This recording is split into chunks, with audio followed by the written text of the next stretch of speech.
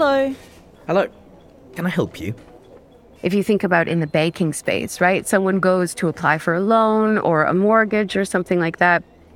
I want to buy a house and I need a mortgage. Great. Are you a new client? Then I'll need some information about you. There's a variety of information that is collected about them. So, first of all, name, date of birth, gender.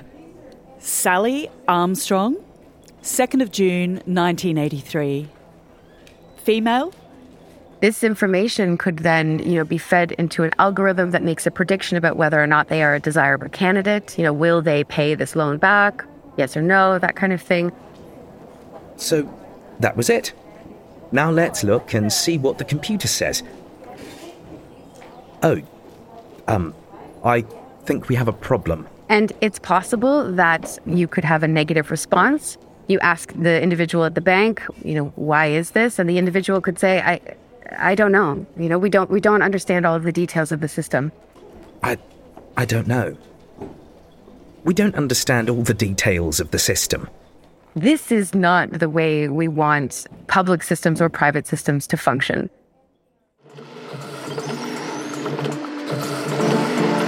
AI and us. AI and us. Und wir. KI und wir. What artificial intelligence means for our lives. Was künstliche Intelligenz means for our lives. Was künstliche Intelligenz für unser Leben bedeutet. An Alexander von Humboldt Foundation Science Podcast. Ein Wissenschaftspodcast der Alexander von Humboldt Stiftung.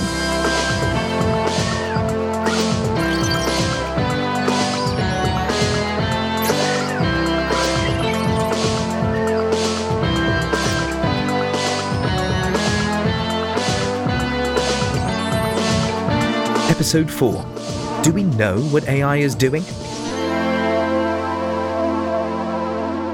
Most modern AI systems which we currently use are based on neural networks, which are effectively black box models. I mean, we actually know exactly what a neural network does, but it's so large that no human can really interpret it.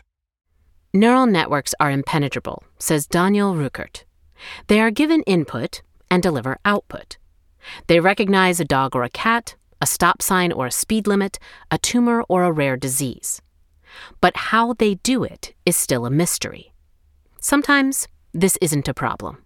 For example, in the field of radiology, if we want to automate measurements, we can show the radiologist exactly, for example, how we have computed the volume of the tumor by outlining the tumor on the screen. And the radiologist can decide, yes, this looks correct or it doesn't look correct. But we don't really need to explain why we've made that particular delineation of the tumor. Says Alexander von Humboldt professor Daniel Ruckert. But often, the why is important. It's clearly a problem if you would like to use the results of your AI models, for example, for generating new hypotheses about how a disease develops or what the origins of a disease are. So many researchers in the biomedical field would, for example, say that a black box AI algorithm is not very useful because they also want to understand the mechanisms behind certain processes which underlie, for example, certain diseases. You want to know why it works. That's another aspect of science. It's not only the technical part, you want to get the problem solved, you also want to understand why this machine is actually doing what it does. And that's something that we actually lose in the last few years, more and more. Sometimes it worries him, says Christian Becker-Asano, professor of artificial intelligence, that scientists are perfectly satisfied when something works without understanding what's going on in the background. This leads to AIs that work fine for the most part, but in some situations suddenly don't. We have great achievements in practical applications with some very mysterious mistakes that the machines seem to make if there's some noise in the image.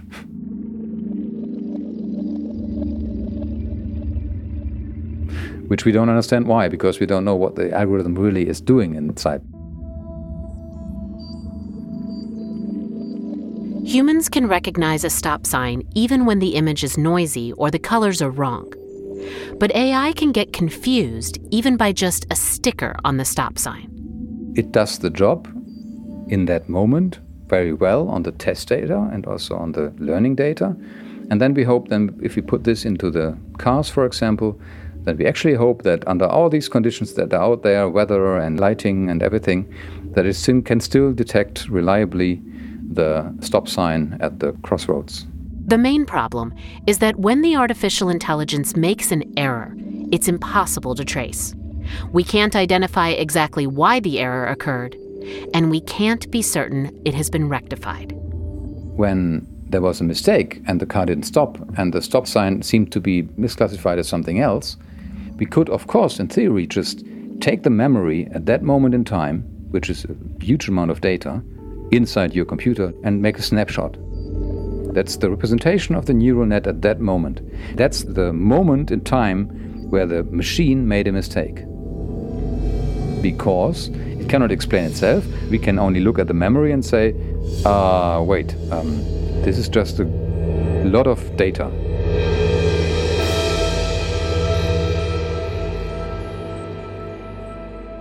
Even for the people developing the technology, what goes on inside the neural network is too complex to deal with.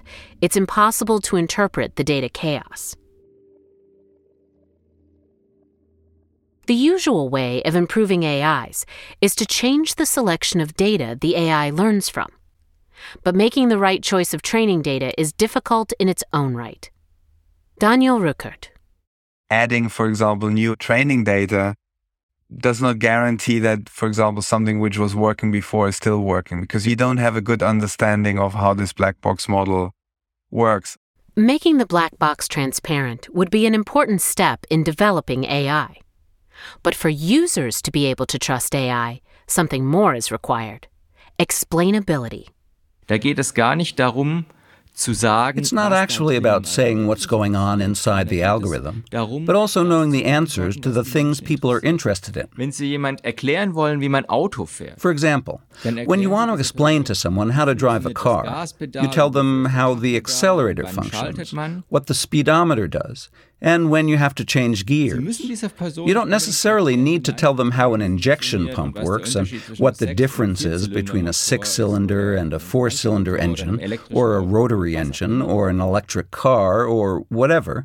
No, you don't need to know all that in order to drive well. Das heißt, wenn ich Autofahren erkläre, dann erkläre ich jede Menge und auch wichtige Dinge, aber ich mache nicht unbedingt das Auto transparent. Which means when I explain about driving a car, I explain a great deal, including important things, but I don't necessarily make the car transparent. Tobias Matzner, professor in the Department of Media, Algorithms and Society at Paderborn University. For him, it's important that people understand what happens to their data when they use artificial intelligence, and that we are told what part of our data influences algorithmic decisions.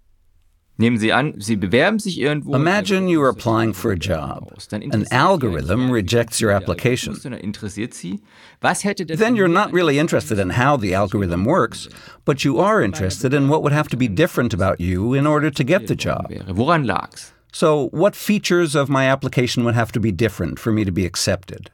What was the reason I was rejected? Und das kann man ein Stück weit sagen. And to some extent, we have an answer to that. This is not a theoretical example. A large global corporation really did develop an AI that was supposed to help select applicants. Humboldt professor for the applied ethics of artificial intelligence, Amy van Weinsberg. They were using a recruitment tool, the use of AI to recruit other individuals. They used 10 years of historical data to create that model. When they were actually then going through CVs or resumes to choose candidates for these positions, they found that the model was only recommending male individuals for the higher level positions, never the female individuals.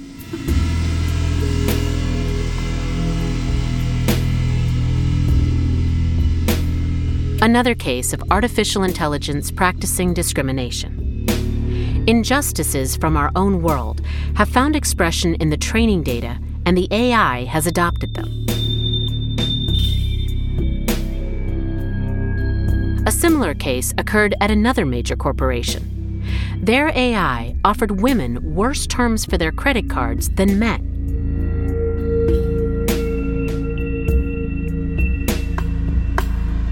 Errors like this are scandalous and hit the headlines.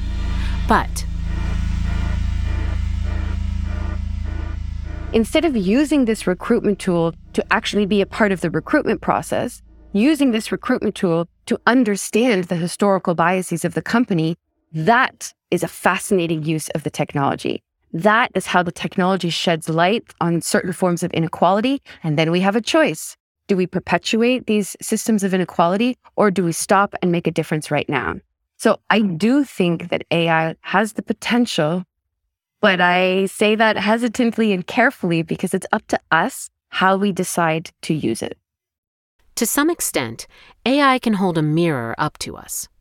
The problem is simply that not all the errors AI makes are easy to identify. When an algorithm rejects a mortgage request, for example, it is not necessarily clear whether it was a good or a bad decision. If someone discriminates against someone else because of gender or skin color or whatever, then we can address the issue and say, hey, that's not right. But if someone is discriminated against because of 200 random features, then it's really difficult to address. Dann ist das extrem schwer überhaupt zu adressieren. So, black box AI could lead to new forms of discrimination.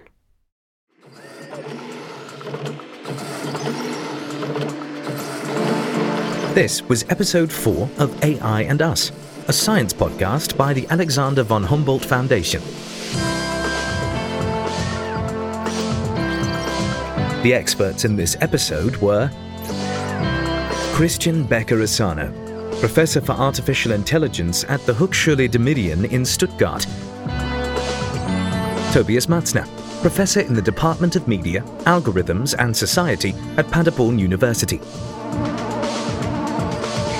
Daniel Ruckert, Alexander von Humboldt Professor for Artificial Intelligence in Healthcare and Medicine at TUM Munich. And Amy van Weinsberg, Alexander von Humboldt Professor for Applied Ethics of Artificial Intelligence at the University of Bonn.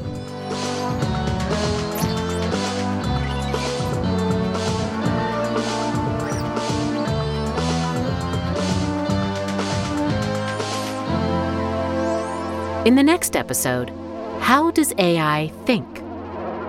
You can't teach an AI to go to a restaurant and enjoy a nice meal.